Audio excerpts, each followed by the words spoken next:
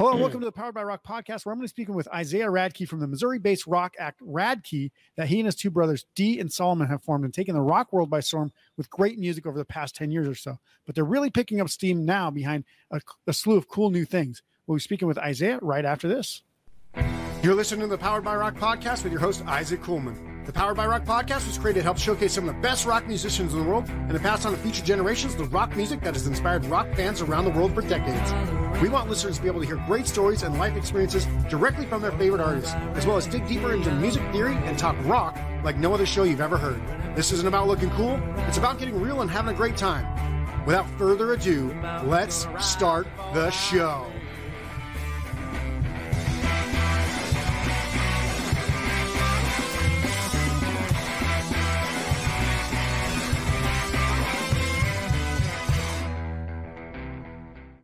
All right. Hello and welcome to the Powered by Rock podcast.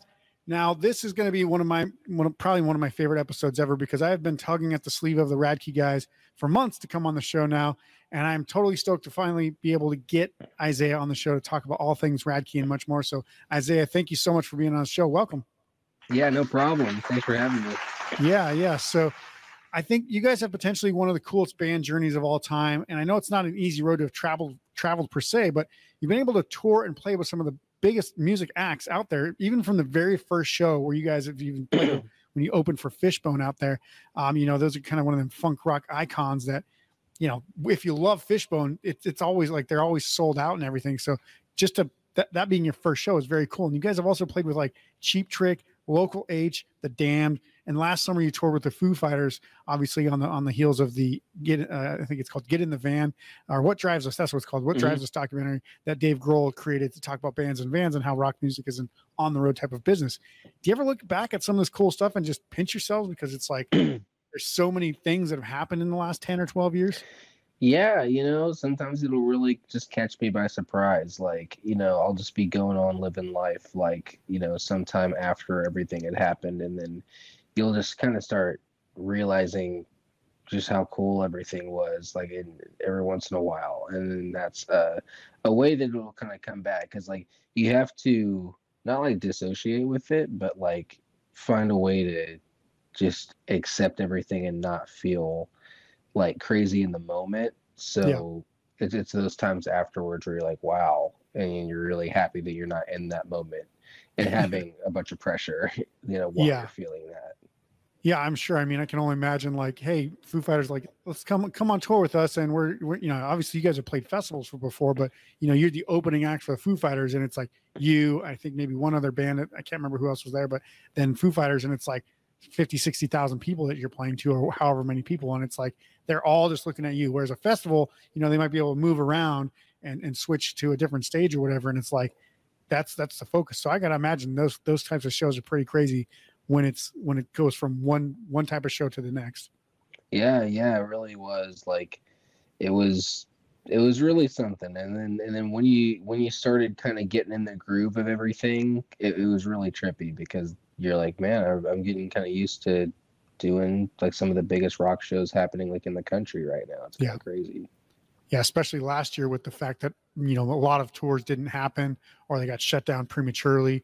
And you guys actually made it through the whole thing. And you guys put a lot of miles on the van, so to say, last year. So, but the great thing about you guys is obviously you're not like, you're not like the 40-year-old, 50-year-old band where you guys are like touring. It's like one of the last shows you guys are going to play. Like this is just kind of the beginning for you guys. I mean, you guys have been playing for a while now, but you're all still young. You're in your 20s. So do you ever also think, man, we got so much more awesome stuff. Like, let's just keep it going and see if we can sell out this place by ourselves next time. Yeah, I mean, pretty much. I mean, all of it just made us feel like, we made the right decision to keep being in a band and writing songs. So having gone through all of the Foo Fighters stuff and the What Drives Us movie, that just makes us feel really happy and confident in the future and the stuff that we're making. Yeah. Now, can you give me like your perspective on being in a band with your brothers for the last 10 or 11 years? Because I have a brother, I have a younger sister, an older brother.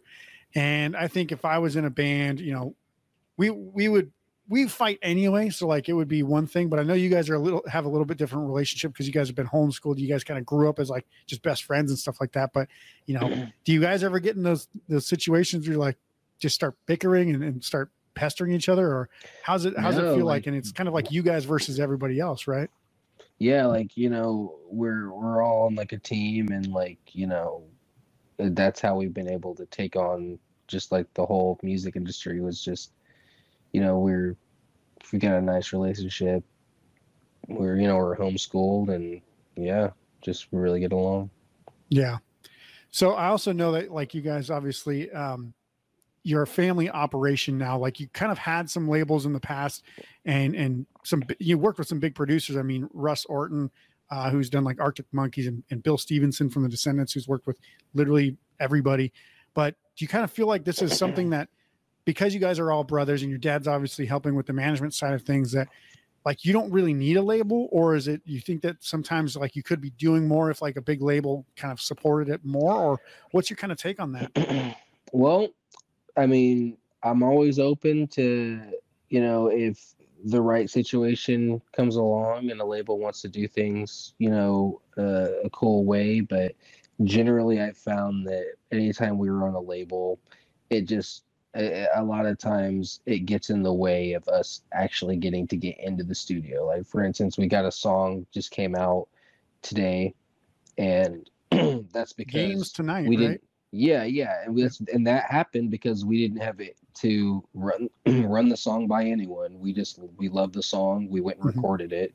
We didn't have to run the mix by any label. We didn't have to. We just got Ross Orton. We asked him to mix it, and he mixed it up. And then we didn't have to get the label's permission for that. Like there's walls in front of every single step that you take, and this song is out because we just did everything. And it feels pretty much the same as a major label putting it out. I mean, you can listen to it, you can download it, and it looks legit. Like, it sounds awesome. So it's just like, I don't know. So I guess you could say like I'm open to like the marketing element of of a label, like to do things on a huge scale that we physically couldn't even do. But like right now, like you would really have to bring a lot to the table because like we have no one telling us no. So yeah. I mean, it's like the difference between getting a job or being self-employed, right? Like nobody wants to go to work and have a boss telling them what to do versus like, hey, if you're running your own business, you don't have to worry about that. So I totally get it. And I think that's awesome that you guys can, as a family unit, create that. And obviously, things have gone, in and around the music world in the last couple of years, things have gone weird, right? So I know like you guys have done your own Patreon and stuff like that. So you guys have found ways with or without a label support to kind of maintain that and keep going.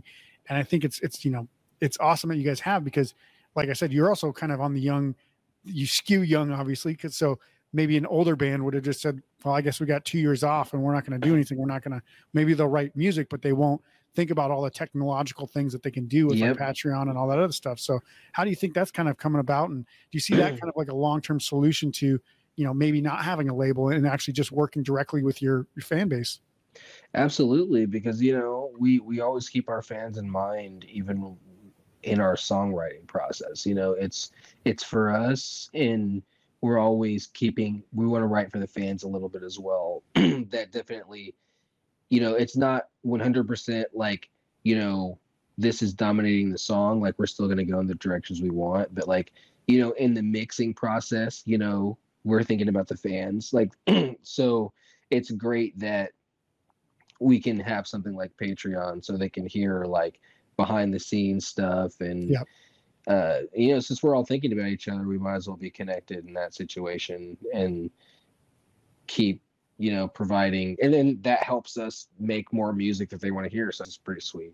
And it's a great way to kind of support artists that, especially independent artists that aren't getting paid by a label, or doing massive tours right now or whatever. So I think it's a fantastic idea. And I do want to touch on the music though, because you guys have been able to put out quite a bit of music in a relatively short period of time over the last couple of years. Now, if anyone listening to this podcast right now hasn't heard Radkey, literally right after this, right after you listen to us talk, go listen to every single one of their songs because they're all amazing.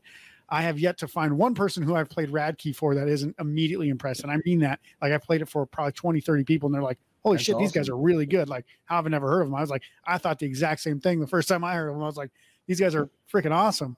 So let's get into that, because you guys have been putting out albums since about 2015 from my memory. And you guys have like this, you have this sound that's like, I know people will say it's like this grown up sound. When you guys, even as early as you guys, when you're teens and early 20s, you have this like soul rock sound that like you were able to immediately come in there and just, it's like a mashup of like punk with like 70s rock and like some R&B.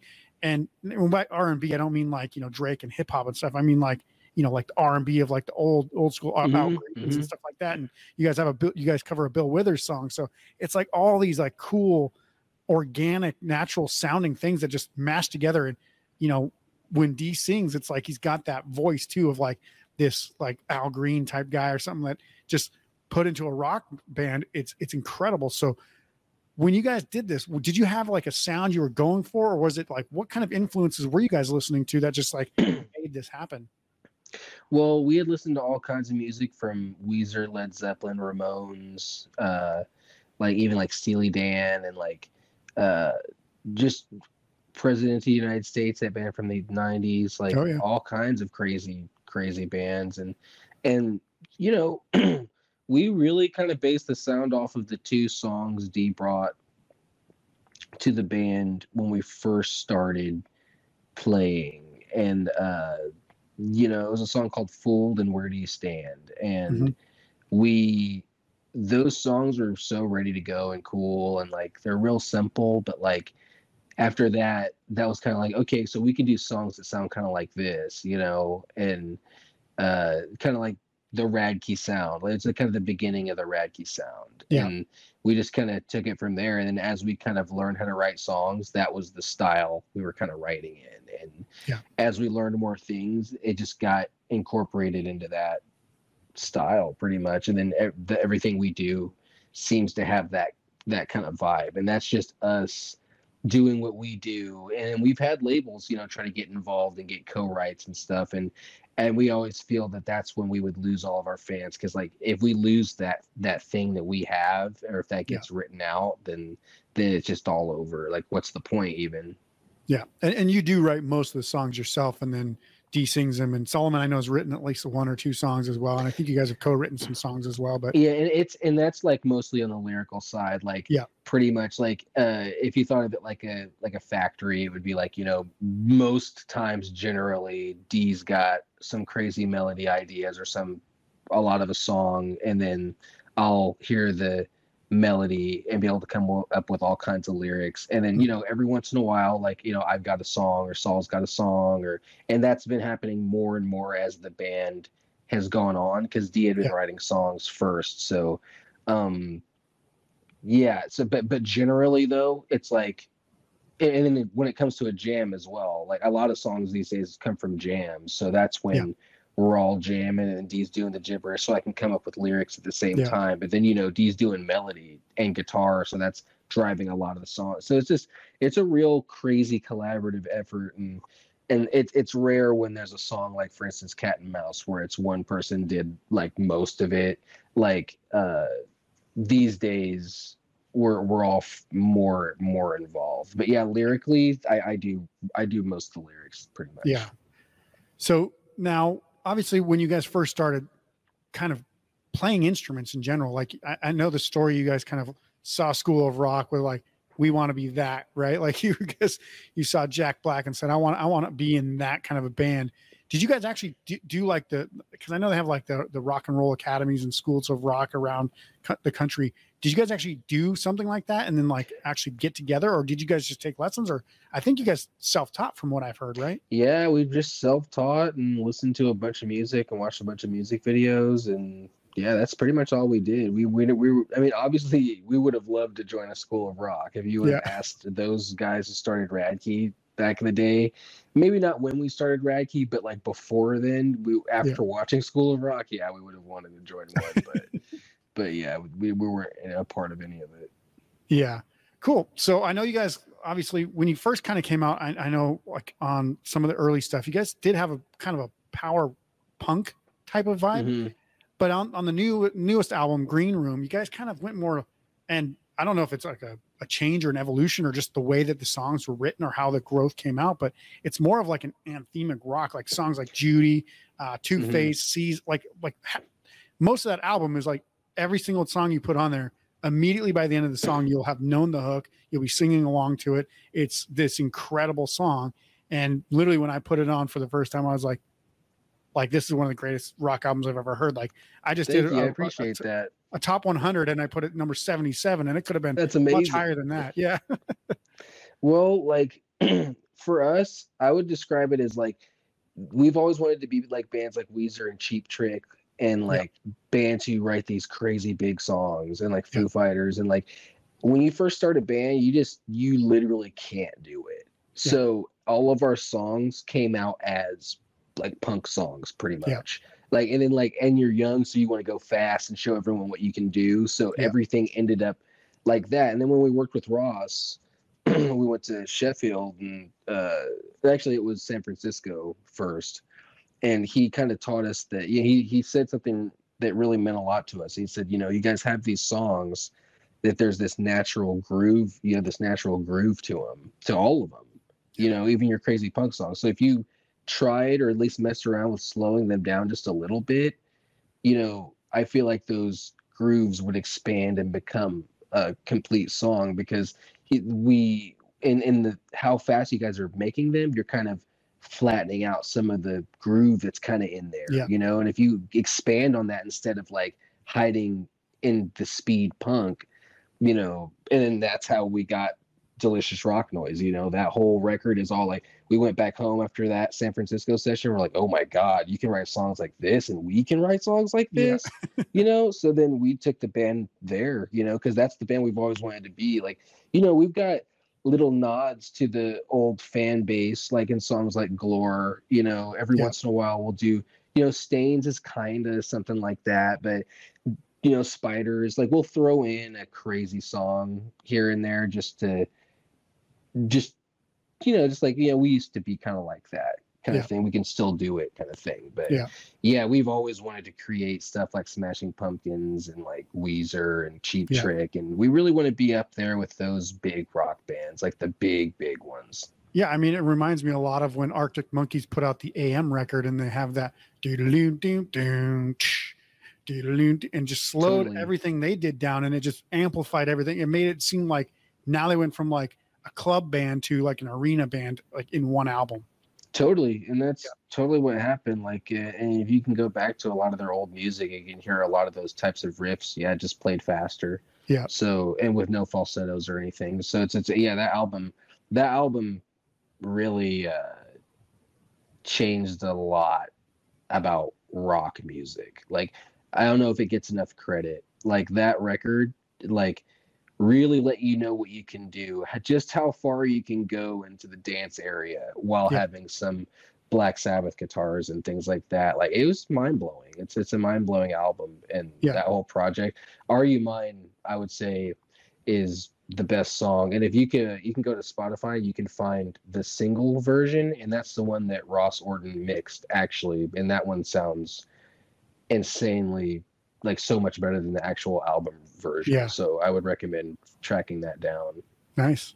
Very cool. Yeah. And I like some of the early stuff, I'll sit and listen to the music behind it. So like, the lead guitar, the drums. I mean, there's some songs on the first couple albums and some songs in the early stages where Solomon is literally playing like what I would say is like some of the fastest drums I've heard on some tracks in my life. I'm like, he's just going nuts. And then you go to like Judy and he's like, and it's like so cool to go from, that speed punk kind of thing all the way down to like a groovy, like 60s style drum beat. And we love that kind of thing, man. Yeah. Bands like Faith No More and Stone Temple Pilots who can change their sound up quite a bit. We always love bands like that. And Queen's pretty much one of those as well. Oh yeah. Yeah. Queen, I don't think they ever set an expectation for this is what Queen sounds like. It's like, exactly. What does Queen sound like? We don't know. Let's just make the craziest thing we can think of right now. You couldn't explain to me what Queen sounds like, because then I could play you a song that's like, well, what about this freaking crazy psychedelic shit? You know, it's crazy. Yeah, exactly. So do you think, obviously I just mentioned that, I put Green Room at number 77 in my top 100, which hasn't all come out yet, but up to that point has come out. So it's not revealing anything. No spoilers yet, but it makes me believe that rock and roll is not going to die, because there's young guys like you guys who can, absolutely tear it up. So do you think that like rock and roll will actually have like a following forever? Do you think the way that rock music right now is kind of part of a dying trend where eventually all music will be like electronic or pop music that's only made to sell records? I think that the fact that we have been able to survive as a band shows that rock should pretty much be around forever, and it should come in waves. Like, it'll probably go away for a while. Yeah. And I think that it's about to pretty much be coming back, I feel like, because, it wasn't like this back in the, the beginning of the band, Yeah. Yeah. I mean, I feel like it seems like for like the last 10 or 12 years, rock music isn't even on the radio anymore. When they say it's a rock band, it's like 21 Pilots, where, sure, they play instruments, but there's a lot of electronic stuff going on in the background. And, I'm like, Machine Gun Kelly's considered pop punk now. I'm like, I don't think so, but maybe my vision of what rock music is just not what modern kids or, other people might consider it. So totally. Yeah. So we want to be the answer to that. Like, so like we could be, if let's say we become one of those bands, like in that mix, then it's like, okay, I guess modern rock isn't like that, like Machine Gun Kelly. You know what I mean? Like, so if this continues, then we should have a better example of what modern rock can be. I like that. I'm going to use that the tagline for the show. A better example of what modern rock can be, with Isaiah. Yeah. That's awesome. Yeah, because it seems like, all the big rock acts that draw big crowds are ones that were popular before streaming services and like Napster and all that stuff existed. And, obviously that was when CDs were the main platform where you could buy stuff, and people actually had to go buy them, right? Like, you couldn't just pop on your computer and play whatever playlist, or just play a whole album right there. Do you feel like streaming music kind of has a positive or negative in terms of how bands make a living off their craft these days, knowing that obviously vinyl and Patreon still exist, and that's kind of where a lot of people are making their money? But do you see streaming as like the negative or positive in that sense? Well, I think of it as a positive, because I feel like in this time, I don't know if Radkey would have actually made it without the way that streaming is. Like, we had CDs and we had all that, but that didn't, like, back when we couldn't get to other states and stuff before, like, it was great that we could build a demand before we could even get to these places, or, get people to order anything from us. And, like, for instance, when we put this song out, it's just so sweet that, like, everyone just gets to hear it as much as they want, and we'll get the physical thing figured out when we do. And I don't even know if we're doing singles, vinyl singles. That'd be sweet. I mean, I would love to do that, but I know things are weird right now with vinyl. Obviously, speaking of the new song, you guys said it's basically, in terms of you're looking to release a few singles this year that will likely lead to a new album. Obviously, you're not going to end your career anytime soon. Are all these songs that you're going to release this year going to be part of an album, or will some of them be standalones? Yeah, this is the beginning of the new album. Okay. So when do you think that will be? Is it going to be ready this year, next year, or is it just play it by ear kind of thing right now? Yeah, it's going to be this year. We in the next couple of months, I think we'll be going in to record just like the rest of it. Like, we've been doing lots of writing sessions, and we're going to be hitting the studio in a couple weeks to record close to the first half, and then we're going to go in next couple months after that and finish it, and then see what we're going to do, see if any labels want to do anything, see if we're doing it ourselves. So I'm going to go ahead and write down on this notepad right here that 2022 rock album of the year, Radkey, whatever the title is, because it's going to be up there. It's going to be awesome. I'm super excited because, a lot of bands, what they'll do is they'll just kind of trickle out a bunch of singles and they're like, well, we don't really know what we're going to do. This could be an EP. This could be an LP. This could be just singles, just to get some more hype. And obviously you guys aren't ashamed or afraid, I should say, of taking anything on the road. So like, have a handful of new songs and go out and tour before you finish an album. But the fact that you said that you guys are going to finish an album in the next couple months is probably one of the most exciting things I've heard in a long time. Yeah.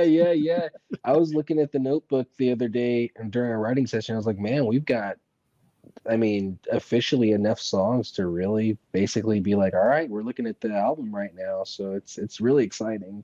That's awesome. So let's talk about some of the other shit that you like, because you guys all together have massive obsessions with quite a few things: video games, comic books, cats. You guys post about all this stuff often. Kind of give me an explanation. Obviously, I understand the video games and the comic books. You guys being homeschooled, that's a form of entertainment that you can do right in your home.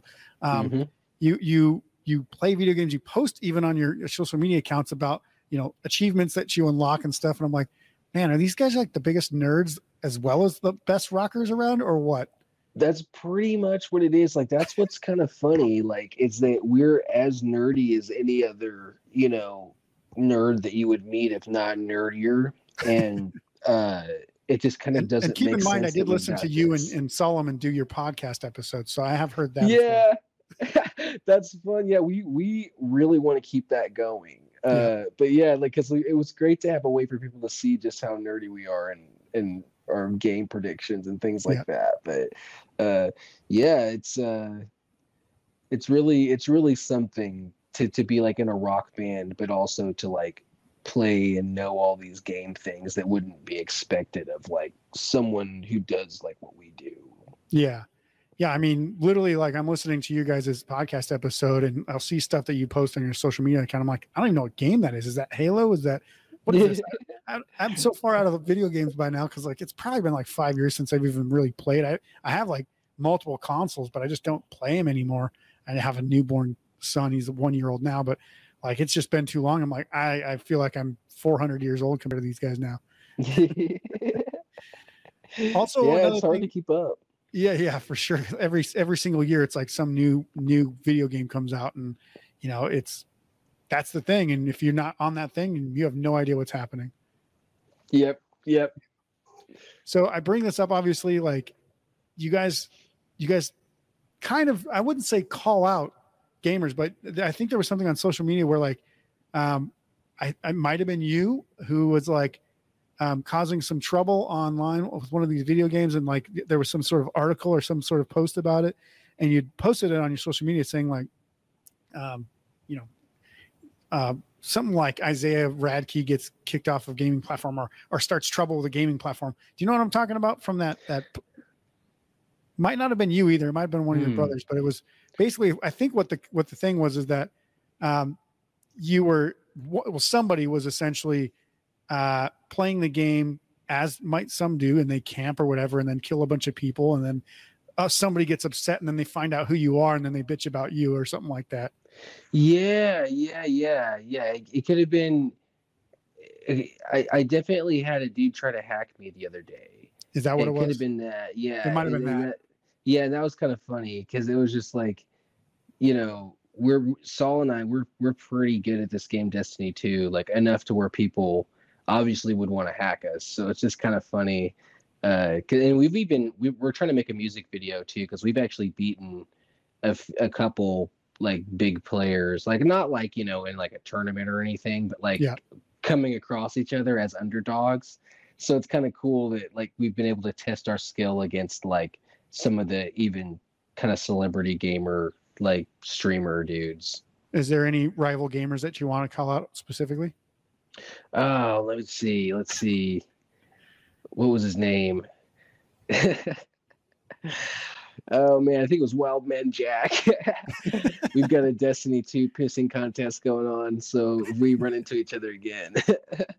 No, it's funny because with that guy, I want to say he called Saul and I idiots, and then we played against him, and we were beating him so bad that he quit. and then we got video of it, and then we put it on TikTok. So hilarious. like there's a whole TikTok, and then we told him like, dude, you're gonna be on TikTok, and he was getting so pissed off. It was hilarious. That's very funny. Yeah, I can imagine, like, especially if like you're just a guy playing in your living room and like someone who's a celebrity or semi-celebrity, for not even for video games, but for something else. Like imagine like Michael J. Fox coming on and beating you in a video game or something. Be like, what the hell is that crap? Like, what are you even doing here, man? Go away. Yeah, it would be like, there's no reason you should be better than me at this, Michael J. Fox. Yeah, exactly. That'd be hilarious. So, you guys obviously, I've been following you guys on social media for a while, and it seems like you guys are overwhelmingly a pretty positive group of guys, and you look like you're having a lot of fun with, living the dream of being a rock band and succeeding, obviously. Is there any specific reason you guys kind of push this positive message as opposed to like, just being, how some rock guys are, like dark and brooding and miserable and hate being famous and all this stuff? It's like, is that part of your upbringing, or is it just like, this is what you want to do, so of course we're going to be happy about it? That's kind of what it is. It's like our main thing is that like we're just a bunch of nerds. Like it may look different, but we're as approachable as anyone. Like we're just a couple regular guys who wanted to make music that didn't exist yet. Yeah. And basically like, yeah, you want to talk about Dragon Ball or anything, like we're just, our main thing, one of our main things has always been to not like try to fake looking cool. Like if you end up looking cool for a couple seconds, that's awesome. But like, don't force it. Like, it's a fun time. Like if you smile, that's, natural. Yeah, exactly. Like I can imagine like, back in the day, like, all these rockers like Kurt Cobain and stuff who, seemed pretty miserable being famous. And then they'd come across you on tour or something and be like, what the hell are you guys so happy about? What's not to be happy about? What are you kidding me? We're playing music for a living. And it would be an interesting dynamic to see something like that. It's always funny, man, because we're always the weird guys on tour, because we always compare ourselves to Rush. Like we're just like, we play the show, then we're wanting to like get the Xbox hooked up or like get some kind of pizza or something. Like there's, the show happens, you're tired, like it's time to see if we can keep up the Destiny skill, Yeah. So I think one of the things that, about the music that I personally like is you guys don't, I don't know how to explain it, but you guys don't seem to force needing to sound like incredibly talented or anything like that. You guys are clearly incredibly talented, but you don't make like a 9-minute opus and try to seem like, like a Rush or, something like that. You guys do stick to a Radkey sound, as you might say, where it's, this is what we want. We want, 3-4 minute songs, 2.5 minute songs, something like that. And this is kind of how our format goes. Do you ever think that you might change that and throw some of those random kind of songs in there? Or is this like, you're pretty content with how things go?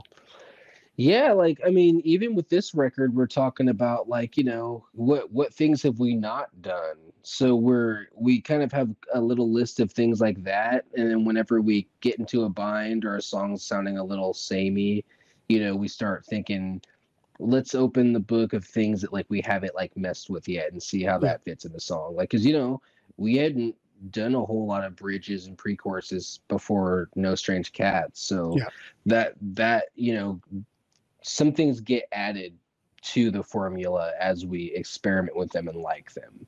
But one of our main things is not changing everything so much to where like it's not Radkey. Like because sometimes things change a lot and it's good and it fits the band and it actually works and everyone's happy. But sometimes it's like you need to start a different project for that sound kind of vibe.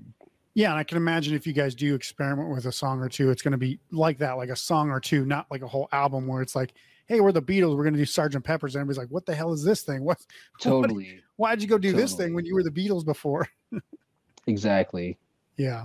Cool. So we'll add some links to the music and the website and everything like that. And another thing I think that you guys do awesome is your merch. So like I mentioned this on social media, like if you haven't seen the merch that Radke has, I know like your dad actually does a lot of the graphics for that, right? So, he's done a pretty good job with some of the merch.